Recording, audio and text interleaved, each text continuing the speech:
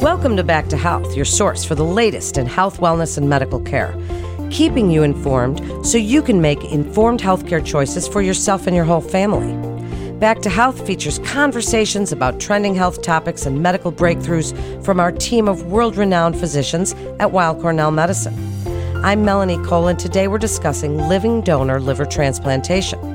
Joining me is Dr. Benjamin Samstein. He's the Chief of Liver Transplantation and Hepatobiliary Surgery in the Department of Surgery at New York Presbyterian Weill Cornell Medicine and an Associate Professor of Surgery at Weill Cornell Medicine. He's also the Surgical Director of the Living Donor Liver Transplant Program at NYP. Dr. Samstein, it's a pleasure to have you join us today. Tell us a little bit about liver transplant and what are some conditions that can break down liver function? So liver disease comes from many different conditions. So some conditions are autoimmune conditions where the body attacks parts of the liver, either the liver cells or the bile ducts of the liver, which are tubes that drain bile which is produced by the liver. So there are conditions called PSC, primary sclerosing cholangitis, or autoimmune hepatitis, which cause severe liver disease. Other conditions which can lead to severe liver disease are conditions due to exposures. So one of the most common conditions is a condition in which fat in the liver leads to injury of the liver, a condition called non-alcoholic fatty liver disease.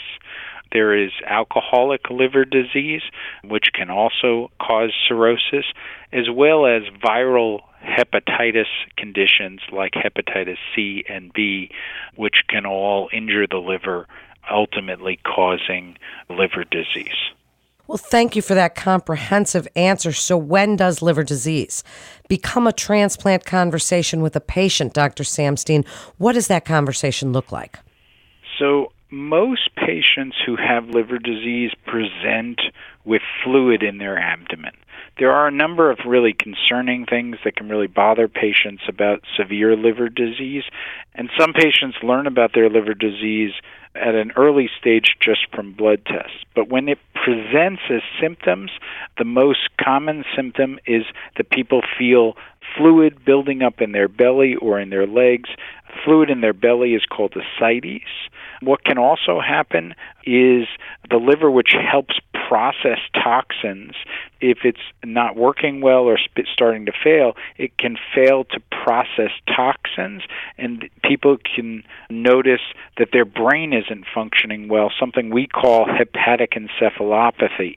And the third scenario in which people notice that they have severe liver disease is the liver is scarred and blood can't get back to the heart through the liver the way it normally does, and it goes through kind of alternate mechanisms, dilated veins called varices, and those can bleed typically within the GI tract or in the intestinal tract, leading to either vomiting blood or passing blood per rectum. So I'd like you to explain something for the listeners, because we've heard about living donor versus deceased donor transplants over the years. Can you tell us a little bit about the difference? Just tell us what they are. So there's about 8,000 to 9,000 liver transplants performed in the United States every year. A small portion of them use a living donor, and a deceased donor transplant is, generally speaking, when we use a whole organ from someone who has died. The organ is usually removed from the donor, stored for several hours, transported to the recipient hospital, and then while the recipient is having their liver removed, then the deceased donor transplant occurs. In a living donor transplant, usually the living donor is done simultaneously at the same hospital, so the living donor undergoes surgery, has a portion of their liver removed, and is immediately placed into the recipient. One of the advantages of living donor liver transplant is that it can be performed at the ideal time for the recipient, basically before the recipient gets too sick, when the symptoms have just begun to affect the quality of life but are not so severe that the patient finds themselves really on the edge of death. Well, it certainly would seem more ideal. Who's usually the person that gives a part of their organ, Dr. Samstein? Most of the people who are the donor for a liver transplant are people who know the recipient. So the most common scenario is an immediate family member, a sibling, a child, or a parent. But the person who donates only needs to have the same blood type as the recipient. There are some other matching, and perhaps we can talk about that, but the matching is less complicated than in kidney transplant, and so you don't need to be genetically similar. You can be a spouse, you can be a friend, you can be a cousin. And in fact, at New York Presbyterian Weill Cornell, we do a transplant from people who don't know each other. That's so interesting. I bet so many people did not know that really blood match is the most important of the aspects of this. So if someone is living not near Weill Cornell, if they're by a hospital where they're told that living donation is not an option for them, what would you like them to know? So almost everybody who is a candidate for liver transplant is a candidate for living donor. Living donor transplant centers who have experience, are only a small portion of the centers that perform liver transplant. If you've been told you're a candidate for a liver transplant, you are likely a candidate for a living donor, and you may not need to wait for a deceased donor. You may be able to get a living donor more expeditiously. So one of the things you can do is you can reach out to us. We can review your records. We can help you decide if you're a candidate for a liver transplant. And many times we can begin the process even of the evaluation through telemedicine. That's so interesting. So now tell us a little bit about the procedure itself, Dr. Samstein. Can it be performed laparoscopically? Tell us about the donor surgery and the transplant surgery. How does that all work? Does it happen at the same time? Just tell us about it. Liver transplant for the recipient is performed through an open incision, usually a fairly big incision, so that the entire diseased liver can be removed and the new liver can be sewn in carefully. What we call the donor surgery, the donor hepatectomy, can be performed laparoscopically. And in fact, at New York Presbyterian Weill Cornell, we've been doing laparoscopic donor surgery for live donors for more than 10 years. And so the operations are generally done simultaneously. The donor goes in just a few minutes before the recipient. They go off to sleep. We put a camera in their belly, take a look and make sure, confirming everything as determined by the preoperative workup, and then we begin the division of the liver using laparoscopic instruments. We divide the liver depending on the amount of liver that needs to be removed and take it out using typically an incision in the lower abdomen, which is less painful and leads to a faster recovery. It's then immediately flushed with preservation solution and brought to the recipient where it's sewn in a very coordinated fashion. Isn't that amazing? What you can do now today. So it must be very exciting to be in your field, Dr. Samstein. I think one of the questions that many people who might want to be donors have is there a cost for the donor? Is it their insurance? And are there resources to help with any costs that might be incurred? So that's a great question. And one of the things that those of us who are in the field of organ transplantation are really passionate about is trying to make this a financially neutral experience for the donors. So a couple things I want to point out. First of all, recipient's insurance covers the cost of the surgery and the hospitalization. So it is important that there's no cost for the hospitalization, the workup, or the surgery. In addition, there is a national program to reimburse donors for the cost of travel, dependent care, child care, or elder care during the evaluation and during the surgery, and there is reimbursement for lost wages if the person donating will have a decrease in income. There's a national program that reimburses donors for lost wages. In addition, some states have a tax credit for donations so that people can have reduced taxes as well. So there's a variety of mechanisms that are really aimed at trying to reduce the cost that donors might need to put out so that this is essentially a financially neutral process. Well, that's really encouraging to hear that there are resources. Tell us a little bit about the psychological effect of donation on the donor. How do you address that? And tell us about recovery and what life is like for both the recipient and the donor.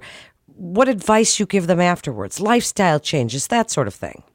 One of the things I often tell donors is that many donors feel like they were prepared for incisional pain. They were prepared for aspects of the donation that are described in detail. But one of the things that they describe as somewhat unexpected to them was the emotional ups and downs of the process.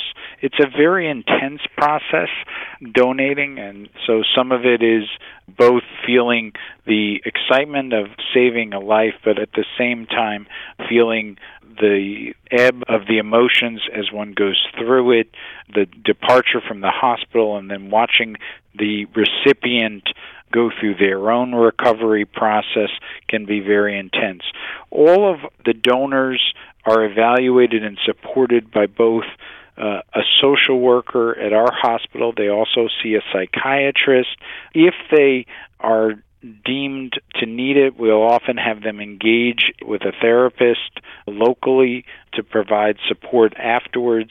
So there are a good deal of resources to help donors both before the operation as well as after. It's such an interesting topic. As we wrap up, Dr. Samstein, what would you like listeners to know about living donor transplantation for liver transplant and what you're doing there at Weill Cornell Medicine that is so exciting? When you are diagnosed with advanced liver disease, it can be very, very frightening. The idea that you might die before you get the therapy you need and that you have to wait until you're sick, be paralyzing with fear about sickness. And I think that it's important to understand that the vast majority of people who are candidates for a transplant can have a living donor and do not need to wait.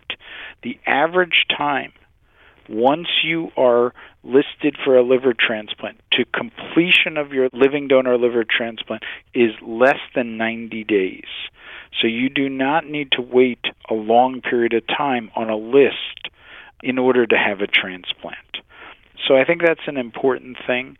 In addition, while the operation for donors is a serious operation, it often can be performed laparoscopically, and the recovery for donors on average when performed laparoscopically is in the range of about a month to a month and a half, which means that for many people, they can be back to their life, living a normal life with essentially minimal changes, no changes to their diet or other things after just a few weeks. Wow, what an informative episode this was. Dr. Samstein, thank you so much for joining us and sharing your incredible expertise today. And Weill Cornell Medicine continues to see our patients in person, as well as through video visits, and you can be confident of the safety of your appointments at Weill Cornell Medicine. That concludes today's episode of Back to Health. We'd like to invite our audience to download, subscribe, rate, and review Back to Health on Apple Podcasts, Spotify, and Google Podcast. For more health tips, go to weillcornell.org and search podcasts. And parents, don't forget to check out our Kids Healthcast. I'm Melanie Cole. Rehabilitation medicine can help patients with a wide array of disorders and diseases, including cancer.